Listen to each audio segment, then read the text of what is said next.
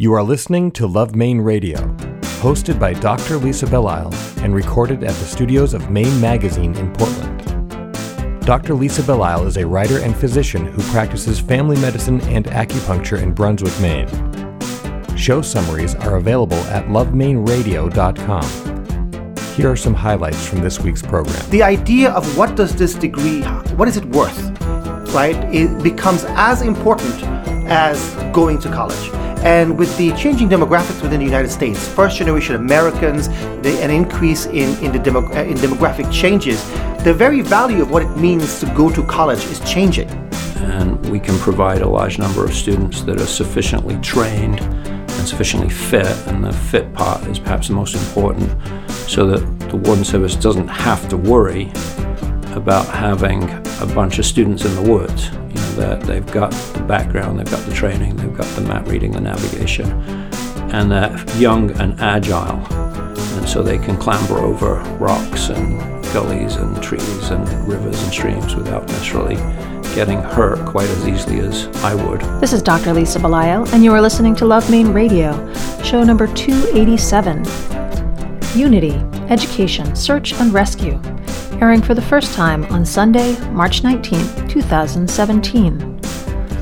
For more than half a century, Unity College has provided a high-quality, innovative, and yet practical education to students in the field of environmental sustainability. Today we speak with Unity College President Dr. Malik Peter Corey and with Professor Mick Woomersley, Faculty Advisor to the Unity College Search and Rescue Team. Thank you for joining us. Love Maine Radio is brought to you by Berlin City Honda, where the car buying experience is all about easy. After all, life is complicated enough, and buying a car shouldn't be. That's why the Berlin City Honda team goes the extra mile by pre-discounting all their vehicles and focus their efforts on being open, honest, and all about getting you on the road. In fact, Berlin City recently won the 2015 Women's Choice Award, a strong testimony to their ability to deliver a different kind of car buying experience. Berlin City Honda of Portland. Easy. It's how buying a car should be.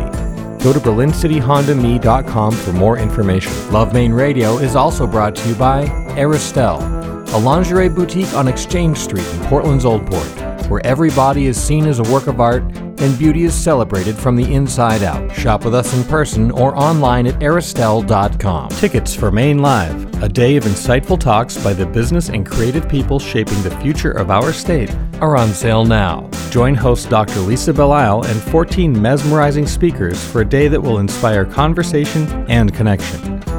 This fourth Maine Live is on Thursday, March 30th at USM's Abramson Center. Go to mainliveevent.com for more information and to purchase your tickets. My next guest is Dr. Malik Peter Corey, who is president of Unity College. He started at Unity in 2012 as the Senior Vice President for External Affairs, following positions at Upper Iowa University, Culver Stockton College, Paul Smith's College, and the University of Maine at Fort Kent. Among other places, I understand. You've been all over the place. Yes, it's been a wonderful career in higher education. But you started your whole life journey in Sierra Leone. Yes, I was actually born in a small country called Sierra Leone in West Africa. I grew up in a small country called the Gambia, which is known as the smiling coast of West Africa, to a Lebanese father and an English mother, and spent a little bit of time in England before coming to the States. So I've been all over the world. Why did you decide that higher education was your calling? Well, growing up in West Africa, the perspective of higher education, or education as a whole, is so different from that in the United States. I mean, it's such a privilege that only a few get the ability to get an education. So once I got in the ability to get an education, I realized that I would like to dedicate my life to making sure that anyone who wants an education, who deserves an education, should get one.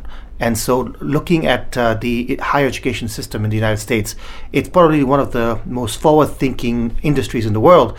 And what better way to spend your life than to continue to work within that industry to make sure that anybody who wants an education gets one. What is it specifically about higher education that appeals to you? Absolutely. I think that as a society, the world is getting smaller. With the advent of technology, the whole idea of global citizens, it becomes very important that in addition to learning how to do a skill, an individual needs to understand where their place is in the world, being able to communicate, cultural competency. And so the idea of a well-rounded individual comes as part of higher education. The liberal arts and sciences are a really good base for everyone who wants education. So you get that, you learn a skill, and you become a well-rounded individual who is a global citizen and able to basically function in a world that's getting smaller, where cultural competency is a key element in basically the survival of our planet. Unity is a very unique place. It's a very unique college. It's only been around for 51 years. So it's relatively young, and yes. It's in the center, roughly the center of Maine. Yes. And you have really quite the diversity of things that you offer students for such a small place. Yeah, I mean, we are America's environmental college. We our entire curriculum is based on the very concept of sustainability science, which means that everything we do is designed to be relevant in the green economy, right? We understand that no matter what you're going to do in life, there is no job that you're going to take, no career that you're going to have that does not interact with our natural resources. And so whether it's in agriculture, in energy, in conservation law, in policy, we understand that our students need to have that baseline education. So we focus on environmental sciences. We're very proud of that, and we've got an array of majors within that. But our job is to make sure that these students grow up to be, like I love saying this, global citizens, and that's our mission in life. It's adding that concept of theory and application, the liberal arts and sciences and the career into a student, whether they're going to go to grad school or get a job in their industry. What type of student do you tend to attract to Unity College? Sure. I mean, right now we have a national draw. About 70% of our student population is from out of state, but predominantly anybody who really wants to work in the environmental career.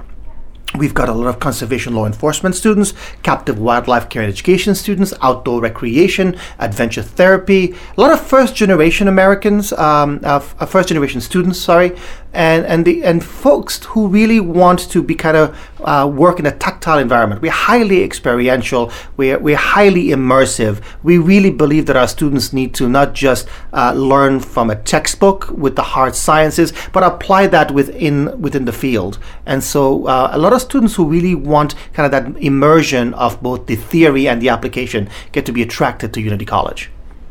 When you describe a first-generation student, you mean a student who is the first in their family to go to college? Yes. We about 85% of our student population actually are first-generation students. So they're the first to go to college in this field. So and it's actually a real feather in our cap as a private school. There is the misnomer about affordability, and we are very proud of the fact that compared to our peers on the national scale, our tuition is very, very affordable. We give some good scholarships for those who want to come there. But most importantly, the value that families have in investing in going to a college like Unity is paid off, because if you were to look at our alums, we're very proud of them working in the federal, state jobs, as entrepreneurs.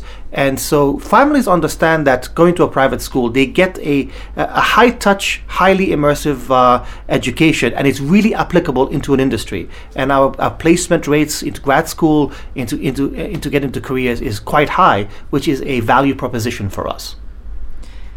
Have you noticed over the time that you've been in higher education that families are expecting more, that their children will come out and be able to get a job and have this investment that they've made in their children's education pay off? Absolutely. I think it is the entire industry is wrestling with that a little bit too, because I would say until about 20 years ago, it was just you get to go to college, and the experience of being at college was in many ways enough. But with the introduction of the GI Bills in the late 70s, the more that the concept of higher education is expanded to all Americans, because back then less and less people went to college. It was really for a special few. The idea of what is it worth, right? It becomes as important as going to college. And with the changing demographics within the United States, first generation Americans, an increase in demographic changes, the very value of what it means to go to college is changing. And so one of the things I think that Unity College has been able to do over the last 10 years is show family that you don't have to choose between a career and being a well-rounded student. So, the way we teach students really gives them a sense of what they're going to be doing. And families really respond to that because they're not just sending their students to Unity College in order to just get the experience and whatever happens after that happens, but really with a focus on what is my daughter, what is my son going to do after they graduate, which is why Unity College, we are very proud of the fact that for a small college like Unity, we have one of the largest environmental career fairs in New England. Just a few weeks ago, we had over 100 organizations come to Unity College. It's gotten so popular, we're now opening it to some other colleges. We're opening it to the local community for people who are looking for jobs. So we understand that every family that sends their daughter or their son to Unity is either looking to go and work in a career in the environmental sciences, or they're looking to go to grad school. They are not just coming to Unity for the idea of going to college. And I think our mission, our dedication to that outcome is why I think we are doing the things that we're doing right now, in where we're investing in our faculty, where we're investing in our partnerships, and why I know that families from all over the country are coming to Unity College for their children to go to. We are also beginning to expand in our master's program, where we have a number of individuals in middle management jobs across the country who are looking for that master's degree. So we introduced the concept of a professional science master's degree in natural resource management, sustainability science, and so we're expanding that market as well, because there's a lot of folks out there, adults, who can't come to the traditional 4-year, but really want an education. You've talked about developing Maine as education land. Yes. What does that mean? Absolutely. Well, as an individual who is a first-generation American and living in vacation land, it's really interesting for me that Maine has 3 climate zones. Our natural resources is abundant. I mean, from the coast to the northern Maine woods to the urban lifestyle of Portland, we have such a beautiful landscape that it's surprising to me that with I think last year over 4 million tourists drove up Route 1 to Bar Harbor. Why aren't they dropping their kids off to go to college? I mean, why isn't Maine the center of natural resource education across the world? If you look at what we have to offer as a state, well, I don't think any state should be able to compete with us. We are resource rich. Mainers are hardworking. The landscape is beautiful. We have wonderful colleges here. And so in my mind, as much as I love Maine being vacation land, I think that if Maine could become education land, we would jumpstart yet another economy where it's not just a few that come to Maine for an education, but anybody who wants to learn how to work in the environmental century. And so for me, education land means I think Portland Press Herald a couple of years ago printed an article that we had like 48 million visitors to Maine. I don't know how, I'm assuming those numbers are right. I didn't fact check them. But why are they dropping off their kids here?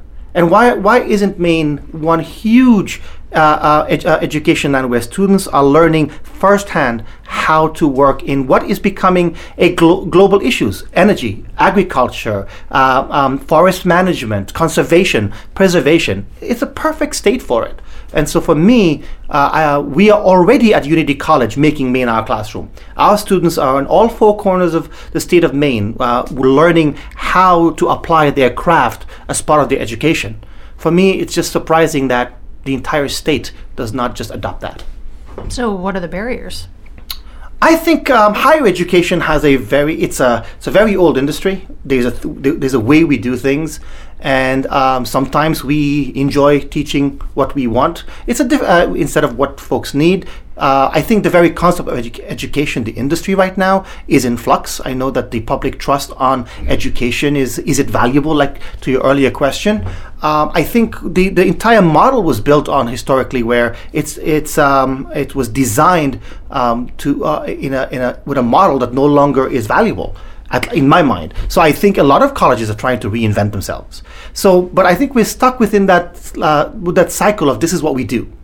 I think for me, one of my biggest fears is if we as an industry, when I'm talking higher education, does not really reinvent itself to remain independent, but relevant to the folks who hire our students, then we are going to lose out, because education is always going to be there. But the very nature of our industry, I think, needs to be reinvented, because spending 4 years of your life or 2 years of your life or 6 years of your life at a college needs to be more than just an experience, but a value added that prepares you for the world. So I think the model needs to be looked at, which is why at Unity College we've started to ask the question, how do we remain independent but yet remain relevant?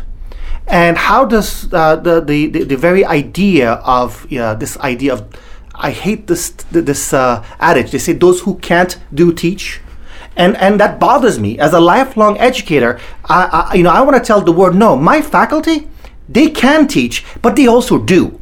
Right? When my biologist professor gets done in the lab with her students, learning about a specific tardigrade, for example, as part of they go out to the ocean and actually 2 years ago discovered a new species of tardigrade. And what is it? Tardigrade is a microscopic sea creature that basically lives off the coast of Maine. And so in my mind, faculty, they are the ones who carry the innovation. They are the ones who basically bestow knowledge on students. However, with the creation of technology, you can get information out of your phone right now. So how do we take the information that's readily available, the technology that is there, and teach students how to be global citizens? And so for me, that's the answer, is that we have to design a new model so that the public understands that going to college is more than just what you see in the movies, and they've reduced it down to just an experience, but more about preparing yourselves to becoming a responsible global citizen within a global economy.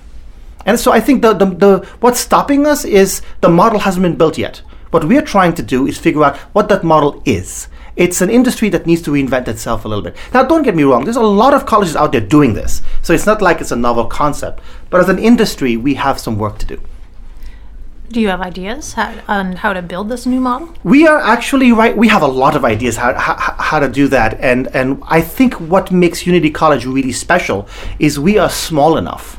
We are nimble enough that we are a great incubator for this idea. So right now, Unity College is going through a multi-year market research about how students want to learn, what are the trends in the environmental sciences. We're working on this idea that why do we have to separate the concept of a good education with practical applicability of what students do. So we have, for example, a team on campus right now working on the first and second year experience. Because as a private college, we've got some flexibility in what does a student need to learn as a baseline for the 21st century. What is the core learning? Because a lot of folks talk about the liberal arts and sciences. And if you trace it back to its roots, it was the concept came from Greece. It was adopted by the Romans. They added military service to it, and it was then co-opted by the United States higher education. And the idea for the liberal arts and sciences is what is the core that every citizen should know in addition to their career. Maybe it's time we took a really hard look at that and see what does a 21st century student need to learn in this modern society as the rules continue to change. But at the same time, while knowing that, how do you connect that to a global economy so that when students graduate, they have a career that is relevant, that is fulfilling, but it's not at the expense of just knowing how to do something, but understanding why. So those are the conversations that we're having with the first and second year.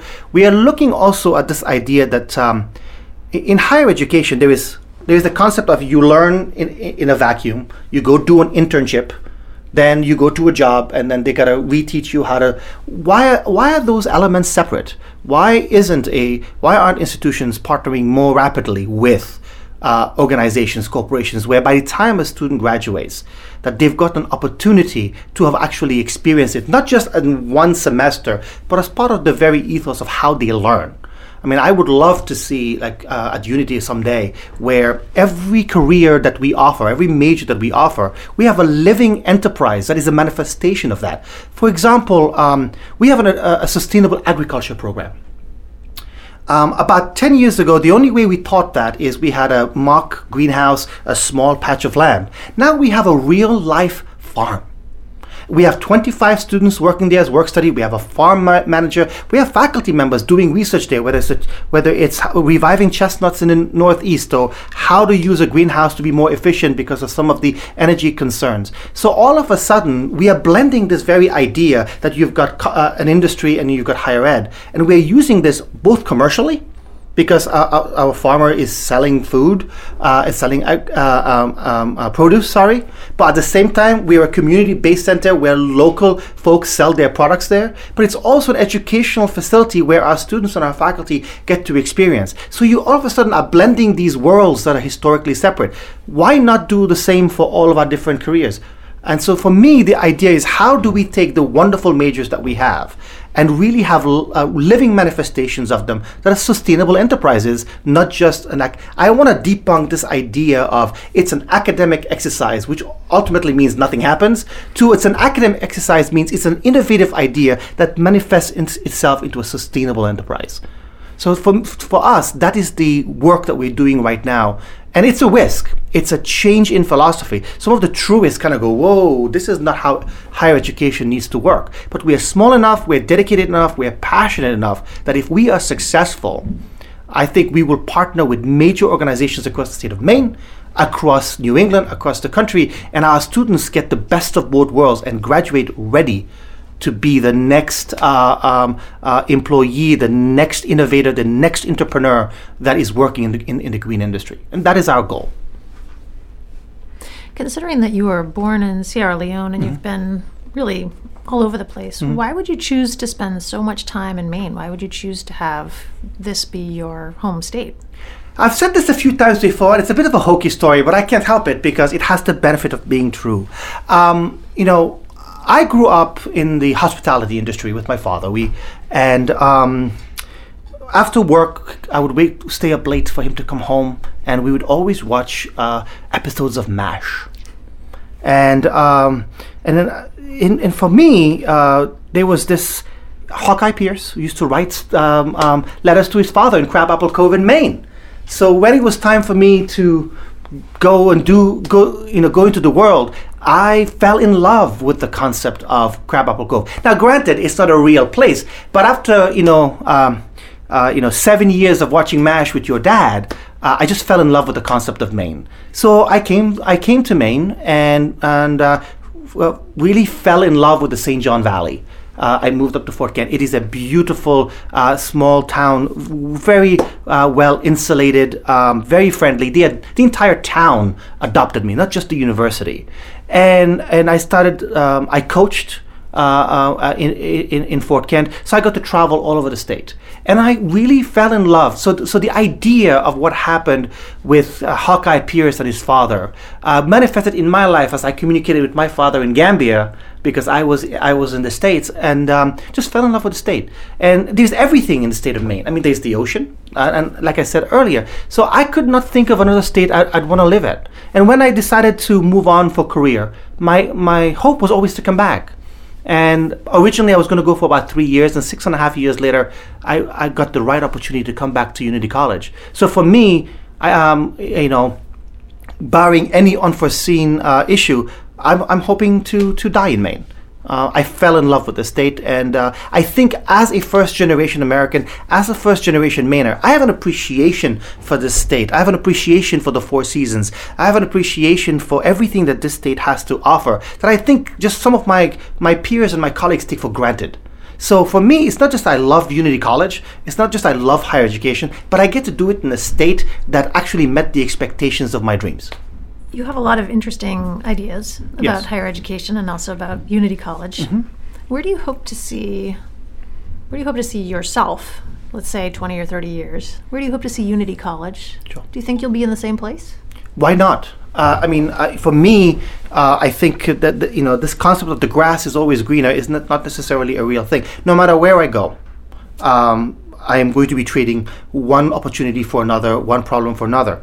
If I could work with my faculty and my staff and my trustees and my community at Unity College and turn Unity College into a model of what small private higher ed needs to be in the next 25 years, with the resources to allow for innovation, yet the practical application in partnering with industry, in 25 years, I could see my direct reports, I could see myself really using the model that we built as a way to infuse that into higher education across the country. I would love to be a destination in which people can come and see all of our sites across Maine, all of the partnerships we have with other businesses, all of the innovations that we have in preparing students as a living embodiment of how other small private colleges and other colleges could use pieces of what we have created as a way to keep this industry sustained. So for me, success is Unity College becomes the model with which different schools get to adopt to keep this, what I consider a very, very critical piece of our society, higher education, alive and well. Because one of my concerns is I'm beginning to see us losing this notion that a lot of the world wants, which is the very concept of higher education, liberal arts and science education based with a career. We're getting sometimes into too much credentialing and not enough education. And there's a lot of rhetoric out there as if it was an either or. Either you are this out of touch liberal where you learn to think and can't do anything, which is a stereotype I don't agree with, or you are a widget fixer and God forbid you know why you're fixing the widget. I think those two stereotypes is what's wrong today with society, and we need to really go back to our roots, which is combining the liberal arts and sciences while preparing folks for a career or graduate school. So for me, if Unity College, using our framework of sustainability science to merge theory and application and relevance, becomes a new model, then I'm hoping that for me in 25 years, I have built something that will stand the test of time. And that for me is a definition of success. If every student in the world who wants an education can get one, and they get an education, not just a credential, not just a GPA, and one of the major issues that we're dealing right now in higher education is tuition. If we can find a model that makes tuition manageable, where this concept of just keep increasing tuition until it's out of reach for the people who need it the most, then I think I would have been successful. And you can't do that with the traditional approach, where students come, learn, and go, because the old adage is you get a huge endowment. Not every college has that opportunity. So how do you keep tuition manageable so that the students who deserve an education do not have it because they can't afford it? And that's a very complex situation that deals with the relevancy of education and the practicality of its affordability. And that is the model I am working on that hopefully can change the industry over the next 10 years. Tell me about your model just a little bit. Sure. I think right now we as in higher education really have been experts in siloing the different aspects of what we do, whether it's disciplines, whether it's what we define as education. So for me, the model is going to be creating some sort of partnership and flexibility within the curriculum that does not affect the core of what you have to learn, but allows the students the flexibility to not have to stop their life for 4 years or 2 years. And one of the ways that has been manifested right now is through the concept of online learning. But even then, the online learning has become almost a separate entity from the traditional education. And I think that's a merging of the two. The creation of flexibility, the working more with organizations and corporations and government in order to find out what they are looking for in a workforce and giving them those students, not having to choose between the worker and the thinker, but really the well-rounded, is the model that I would like to create. And so one is changing sometimes even the definition of what it means to be a faculty. Because right now, some of the best faculty in the world, including some of them at Unity, they don't just teach in their class, but they're out there with their students. They're connecting them they have partnerships. For example, our agriculture faculty member, he has personal relationships with different farms, and our agriculture students get to work with real life farmers on a day-to-day basis. He's not just some academic who's sitting in a classroom teaching from a book, going out to a plot of grass and then saying to the student, go and figure it out for yourself. So how do we create that connection? Because what I'm beginning to see, even in large corporations, is that they are beginning to go back to the old apprenticeship, where they're training their own people for jobs. But if we let that happen, we lose a core element of our society, which is the well-rounded student. So how do we merge that? There's also become a blur in the US between what is the role of a for-profit, of a private school, of an R1, of a 4-year school, of a community college, of a trade school. There's a huge blur. So the market is confused about who should go to what and why and what are the benefits and the like. Creating that clarity, making sure that we all do what we do best for our society is a complex conversation. So for me, I think it is partnering with industries outside of the traditional norm of higher ed to create something that does not exist today. Well, I'm 100% behind what you just said. Thank you. And having had many, many years of education myself, I'm hoping that you are going to be leading the charge or part of the forefront dealing with the higher education issues. I've been speaking with Dr. Melik Khoury, who is the president of Unity College, starting in 2012 as the senior vice president for external affairs, and then following additional positions in multiple places really across the state and the country. You're doing good work. Keep it up. Thank you, ma'am. Love Maine Radio is brought to you by The Front Room, The Corner Room, The Grill Room, and Boone's Fish House and Oyster Room. Chef Harding Lee Smith's restaurants, where atmosphere, great service, and palate-pleasing options are available to suit any culinary mood. For more information, go to theroomsportland.com. Portland Art Gallery is proud to sponsor Love Maine Radio. Portland Art Gallery is Portland's largest gallery and is located in the heart of the Old Port at 154 Middle Street. The gallery focuses on exhibiting work of contemporary Maine artists and hosts a series of monthly solo shows in its newly expanded space. The current show schedule includes Nancy Simmons, Elizabeth Hoy, and many more. For complete show details, please visit our website, artcollectormaine.com. Today it is my great pleasure to have with me Dr. Michael, also known as Mick Womersley, and I'm sure that I'm mispronouncing your name. Apologies. That's actually pretty good. Okay, good. Who is a professor at Unity College and the faculty advisor to the Unity College Search and Rescue Team. Well, thanks so much for coming in. You're very welcome. I'm pleased to be here. You were telling me that the reason that your last name is a little unique is because it's actually... It's English. I'm British. I'm from Yorkshire, and that's a Yorkshire place name, actually. So there's a small town called Womersley in Yorkshire.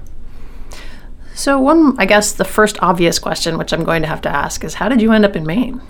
Well, I just was getting done. I was in the last couple of years of my PhD in environmental policy, and I needed a job. My research funding had run out.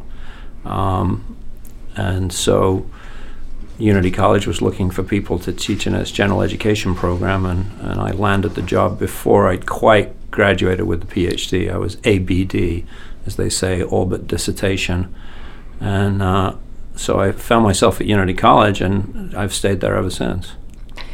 Unity College is a really unique school here in Maine. We have a lot of great educational institutions, and Unity is its own thing. I like to think it is unique. I like to think of it as a unique institution on a nationwide level, and sort of a hidden gem of Maine's colleges. So tell me what it was about Unity, besides the fact that it offered you a job, but what was it about specifically that school that drew you? Well, I was very interested in getting a place that allowed me to express all the different aspects of my personality and interests, and search and rescue is something I've done since I was in the Royal Air Force. I've been involved in search and rescue since 1979, and Unity College having a search and rescue team was quite important. But, it was also important for me to teach at an environmental college that had a progressive and activist approach, and Unity College meets that definition as well. For people who aren't familiar with the term search and rescue, what does that actually mean? Well, search is when you're out there looking for people that are lost, and rescue is after you find them and you get them back to safety. The rescue part is actually the easy part, generally speaking. That's emergency medical technology and also evacuation technology. Search is very difficult, particularly if you have an awful lot of ground to cover, and Maine is big, and we often have an awful lot of ground to cover. So one would think that one would not necessarily think of a college that's known for environmental education as also having this search and rescue aspect to it. It's not necessarily a natural connection, but a big facet of the Unity College degree, one of the most important degree programs at Unity College is our conservation law enforcement program. And that prepares students for work in the uniformed law enforcement agencies that deal with wildlife protection and essentially rangering around the country. And those students need a background in search and rescue. Our big connection is, of course, to the Maine Warden Service, which is another national treasure. I'm very pleased to have spent these last 17 years working regularly with the Maine Warden Service and in fact to have placed quite a few of my students in the Maine Warden Service. Since we've had Northwoods Law, we've actually seen the Warden Service on TV, and so we know what they do firsthand, or at least from the TV. And it's a wonderful job they do, and it's a very important job. They have over 500 search and rescues a year. And for comparison, Unity College might get involved. Unity College Search and Rescue Team might get involved with 4 or 5 of those. So they do the bulk of the work. We get called in when they need extra people to do large-scale searches, and that's our specialty. And we can provide a large number of students that are sufficiently trained and sufficiently fit, and the fit part is perhaps the most important, so that the Warden Service doesn't have to worry about having a bunch of students in the woods. That they've got the background, they've got the training, they've got the map reading, the navigation, and they're young and agile, and so they can clamber over rocks and gullies and trees and rivers and streams without necessarily getting hurt quite as easily as I would. And that's an important facet for the Maine Warden Service.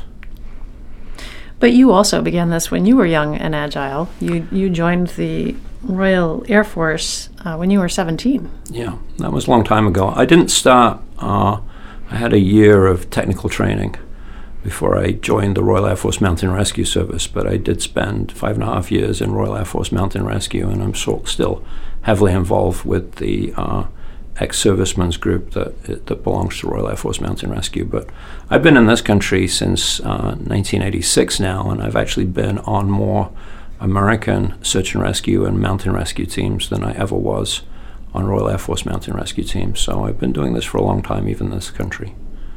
So what is the draw? How does one become interested in doing search and rescue, aside from doing it with the Air Force? But I would imagine you wouldn't keep doing this if there wasn't something about it that appealed to you. I think perhaps I have a inflated sense of duty, and it might be a mistake some of the time. You find yourself out there in bad weather and wondering what it is that you're doing and why you signed up for this. But somebody has to do it, and so let's think about this. Your organization promotes travel to Maine, and so people are going to come to the state of Maine, and some of them are going to go in the woods, and some of them are going to get lost necessarily. And so the great state of Maine has the Maine Warden Service, and a big part of their job is to rescue people, search for and rescue people from the woods and waters of the state of Maine. But they simply can't have enough people. It's not cost effective for them to have the several hundred people on standby that it would take to run a very large area search using grid searching technique. Some of the biggest searches that we've been involved in, might have upwards of 200 people from all the different volunteer search and rescue organizations in the state of Maine. We have an umbrella organization, Maine Association for Search and Rescue. I've been part of that now for a long time. And so we're very sure to work with Maine Association for Search and Rescue and to do all the things that we need to do to certify our students and to be part of the system, to be a productive, responsible part of the system. We've had Kate Braestrup on the show a couple of times, and she's a chaplain who works. I know Kate. You know Kate. So she has spoken about and written about, as an author, some of the circumstances when the rescue isn't a rescue, it's a retrieval, and the difficulties surrounding that. You're bringing college students into It can be tough. It can be very tough. We've had more than one occasion where our students have been first on the scene to find someone who passed away. And, on the one hand, you worry about having to protect students, particularly the younger students, from the kinds of shocks that and even post-traumatic stress disorder that can occur if you have an awful lot of that. But on the other hand, those students that are going to go do this for a living, it's probably the case that the sooner they get exposed to some of the sadder events, the better. We have to teach them how to deal with that. And a big part of my job as the advisor, I do occasionally go in the field still, but as you can probably guess, that's not a most effective role for me. My most effective role is making sure that the students are ready to go in the field. And part of that is, are they mentally ready?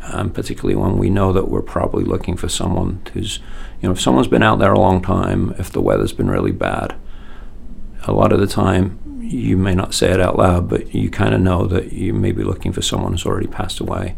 And that can be very sad, and it's pretty important to make sure the students are prepared. And I have a kind of a pep talk that I make sure and give them and get them ready for that. How does one become trained in this field? What are the different facets of training required in order to do search and rescue? Well, the basic skill is, can you hike in the woods and the hills? And so you have to be fit enough to be able to hike. We use a fitness test as a basic test to find out if students can manage that. Then we need to be able to navigate using map and compass across the woods and fields, and to be able to, in particular, since the Unity College Search and Rescue Team is most frequently doing the kind of search that we call a grid search or a line search, that requires you to be able to take a bearing across a piece of wooded terrain and to hold to that bearing, particularly on the left and the right sides of the line, so that you sweep across and then you pivot and sweep back in the other direction. And you don't want to have a whole lot of overlap between those two. So you need to be able to walk on a bearing pretty well. You need to be able to use a GPS. We need them to have at least the basic first aid and CPR. We like it when students go out and get more advanced first aid and CPR skills. We like it when they get EMT or paramedic. And quite a few of our students are also members of our local volunteer fire department. So they often get those qualifications as a result of their other volunteer work with the volunteer fire department. We also run something called Wilderness First Responder, which is a proprietary first aid course every year or so at the college, and students will participate in that. And this hasn't changed since I first got involved in this in 1979. The first qualification is, are your legs and your back strong enough that you can do this without getting hurt? Unfortunately, that's no longer true for me. Well, we all have a role, right? So your role is also as important as when you were starting to do this as a younger person. I had some very good team leaders when I was young, and I still remember them, and some of them are still very good friends of mine. And they were mentors to me, and I try to pass that on to the students that I'm responsible for. At the same time, we've been talking about all of the stuff that you do with search and rescue, but you also have a very rich and quite interesting academic background. Well, that's nice of you to bring that up. I'm a climate policy scientist. I work in climate policy and in economics, and I'm responsible for a degree program at Unity College that trains students to become involved in the renewable energy business, which is one response to climate change. So have you found there to be any crossover between the work that you do in one area and the other? Well, there is, and this is the way, and you'll only get this from someone who teaches general education at a college, right? But what is your understanding of the good society? what kind of a society do you want to live in?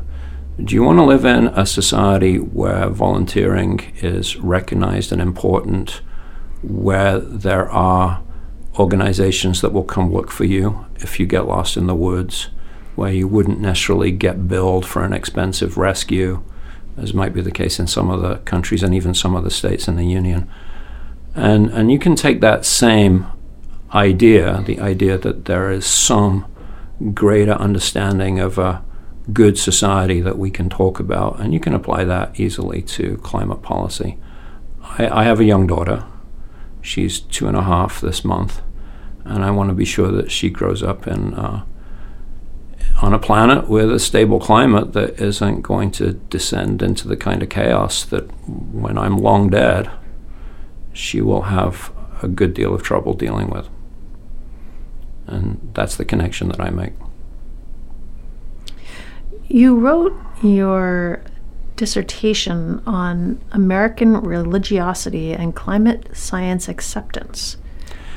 There was a moment in American politics about 16, 17 years ago when I just got done with the dissertation where it seemed like religious groups might get involved in climate change politics, and they did to some extent. There is an organization called the National Religious Partnership for the Environment.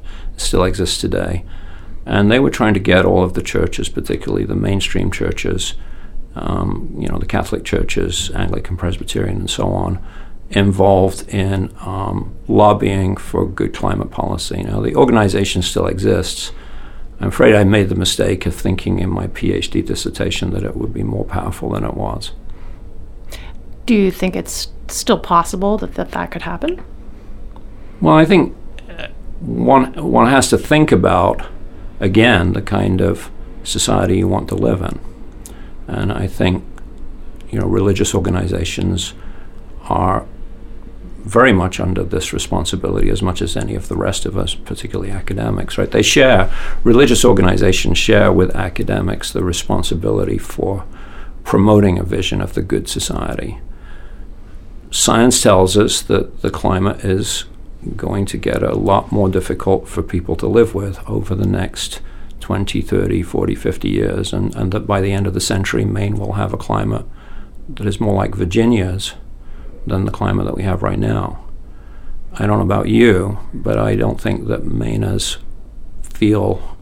would feel good about living in a state that had the climate of Virginia. They signed up to live in Maine, not Virginia. That's, if we don't do better at mitigation and adaptation, we'll face that possibility. And that's what the science tells us, and so I think it's incumbent upon those organizations in society whose job it is to think about how a good society is constructed, and I would include religious leaders, academics, politicians, radio show hosts, anyone who is part of the fabric of society, that's part of the way that society ponders such questions. I think it's incumbent upon us all to think about it. And to my mind, the connection between search and rescue and planetary rescue, if you will, is pretty clear and straightforward. One of the reasons I left the British military and I cut my career short was because it was pretty clear at the time that we were not heading into a good place as far as the global environment. In the 1980s, we were just starting to become aware of global environmental problems, and I felt like I needed to get involved in those, and I have. But I've still kept my interest in search and rescue. Is there some aspect of the work you're doing, maybe an attempt to do something really very practical and very concrete in the face of this very almost amorphous and difficult conversation about climate change, where we can't just recycle and compost and then we're going to bring the temperatures down? I think it is a very difficult problem, and so as a result of that, a large number of people in the United States and around the world just kind of give up on it. It's what we sometimes call in academia a wicked problem, which is a good use of that old New England term, wicked. But it really is complex and difficult, and a lot of people give up on trying to understand it without even trying. Part of the problem, I think, is that whilst there are simple, straightforward things that we can do, they're not necessarily easy. It's hard to use less fossil fuels, particularly if you have, for instance, a home that is heated with oil, if you have a family that you need to look after in that home, if you can't afford to buy an electric car, or in many cases in Maine, electric cars are impractical part of the year. It's difficult to know what to do. And, scientists, we love complexity. I mean, we deal in complexity, and there's nothing I like more than being able to understand complex systems. And, I'm naturally predisposed in the same way that I used to be predisposed to figure out the innards of a jet engine. I'm naturally predisposed to figure out how the climate system works and how climate policy works. And we like that kind of complexity. But it doesn't help us when we have to explain things to ordinary people. And I think that's part of the problem. For nearly a generation now, climate scientists have been trying to avoid something that we sometimes call runaway climate change. And this is the situation where our climate begins to spiral out of control. It's no longer easy to understand where it's going to end up. And internationally, we've set a goal of 2 degrees Celsius global warming, and we're trying to limit anthropogenic climate change to 2 degrees Celsius global warming. And we've told ourselves, for pretty good scientific reasons, that if we can do that, then we're going to avoid this very dangerously destabilizing runaway climate change. I don't think we've done a good job of communicating the potential horror of dangerously destabilizing climate change. Most people imagine, I think most people that thinking about climate change in the United States imagine things are just going to get a bit warmer. And they probably will. More than likely, that's what happens. Things just get a bit warmer. Maine finishes up by 2050 with a climate more like that of southern New York State, by the end of the century with a climate more like that of Virginia, if we don't do anything, if we don't mitigate. But what's really scary about that is if you allow that to go forward, if you don't mitigate, if you don't reduce fossil fuel emissions, then you stand this increasing chance of encountering this runaway situation, this dangerously destabilizing climate change. And, scientists are naturally reticent and conservative, and we don't like to do what politicians do, which is to scare people with scary stories that make them vote for, politicians that are, that have simplistic views of things. Scientists have avoided talking about dangerously destabilizing climate change, but everything we're doing internationally is based on the attempt to avoid runaway, dangerously destabilizing climate change. And it may only be a very small chance. Maybe maybe what happens is the climate warms, and then it warms a bit more, and then it warms a bit more, and it doesn't really get to too terrible, a situation, and it sort of levels off, and there's a good chance that might happen. But there's also a good chance, and we know this from some of the work that some of my colleagues have done, even some of my colleagues at Unity College, that there are built-in feedback loops in the climate system that allow it to spiral out of control. I have a colleague, Kevin Spiegel, who goes around the country looking for times in geological history where we've had rapid climate change. And he uses lake sediments to, and palinography, pollen analysis of lake sediments on the basis of pollen and other variables to try to figure out when those things have happened. And they have happened. There have been times when the planet's climate has warmed dramatically, as much as 10 degrees Celsius over a very, very short period of time, a few decades. And, human society is not organized to deal with that kind of change. It would be very, very difficult, and it would lead to a lot of civil and social unrest, if not war. And we need to do what we can to avoid that. And as I mentioned at the beginning, I don't think climate scientists, I think climate scientists have typically avoided talking about the potential for a dangerously destabilizing climate change whenever we've had the chance to talk to the media. You giving me an opportunity today to talk to the media. We've tended to stick to, the straightforward, Maine is going to finish up with a climate more like that of Virginia if in 100 years' time if we don't do anything to reduce fossil fuel emissions. And there are probably some people out there that are thinking, Virginia's got a nice climate. I'm not worried about that. And it's entirely possible to think, to be a reasonable human being, and perhaps if you're not that interested in things like forests and habitat and moose and lynx, perhaps if you don't understand about those things, you may not think it's such a bad thing. You might think, well, it's going to be warmer, that's nice, I can grow tomatoes out of doors without having to worry about it. But it's that small possibility that in addition to that kind of warming, we risk dangerously destabilizing or runaway climate change. I think that's the thing that we have to avoid. And the way to avoid it is to reduce fossil fuel emissions. It's unfortunate that there are an enormous number of wealthy people around the world who have ownership rights in fossil fuel. And they're just naturally going to do whatever they can, despite the fact that they have children and grandchildren. Right? That they believe that either the climate science is not correct, or that perhaps they'll be rich enough that these horrors won't fall on their children and grandchildren. Is that what they're thinking? I don't really know. I don't get to talk to that many rich people. But it beggars belief that anybody who is a intelligent person who wasn't, who wasn't afraid of ideas, who had studied climate science, who had children and grandchildren, it beggars belief to me that they would be unwilling to adopt sensible mitigation technology, especially when, and this is what I find is very important. I've been involved in, I'm primarily an economist, a policy wonk, a policy PhD is primarily an economist. And I can demonstrate quite easily that renewable energy is now as cheap as a lot of fossil fuel and getting cheaper all the time. And so it's not even that this would really cost us anymore.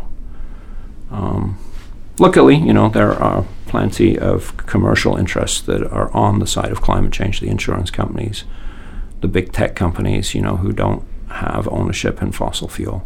And so I think this will sort itself out in the long run. The question is, will it sort itself out in time? And that's what worries me. That was a lot. You got quite a lot. You got a few large paragraphs there with just one question, didn't you? Well, I think it's exactly as you've said. I think if you're willing to come in here and talk to us about what's actually going on from your standpoint as a scientist and as an economist, then it's worth listening to. Well, thank you for that.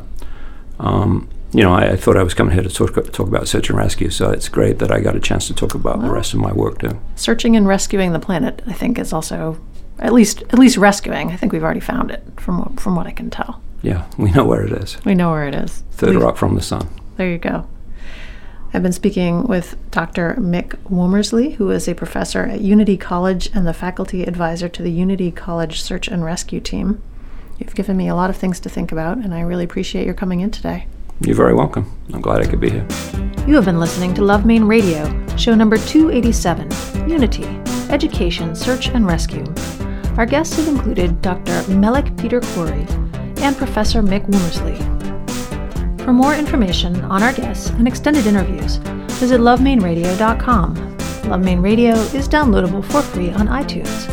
For a preview of each week's show, sign up for our e-newsletter and follow us on Facebook. For more information on our guests and extended interviews, visit lovemaineradio.com. Love Maine Radio is downloadable for free on iTunes. For a preview of each week's show, sign up for our e-newsletter and like our Love Maine Radio Facebook page. Follow me on Twitter as Dr. Lisa, and see our Love Maine Radio photos on Instagram. We'd love to hear from you, so please let us know what you think of Love Maine Radio. We welcome your suggestions for future shows. Also, let our sponsors know that you have heard about them here. We are privileged that they enable us to bring Love Maine Radio to you each week. This is Dr. Lisa Belisle. I hope that you have enjoyed our Unity, Education, Search and Rescue show. thank you for allowing me to be a part of your day. May you have a bountiful life. Love Maine Radio is made possible with the support of Berlin City Honda, The Rooms by Harding Lee Smith, Maine Magazine, Portland Art Gallery, and Art Collector Maine. Audio production and original music have been provided by Spencer Albee. Our editorial producer is Paul Koenig. Our assistant producer is Shelby Wasik. Our community development manager is Casey Lovejoy. And our executive producers are Kevin Thomas, Rebecca Falzano, and Lisa Belisle. For more information on our host's production team, Maine Magazine, or any of the guests featured here today, please visit us at lovemaineradio.com.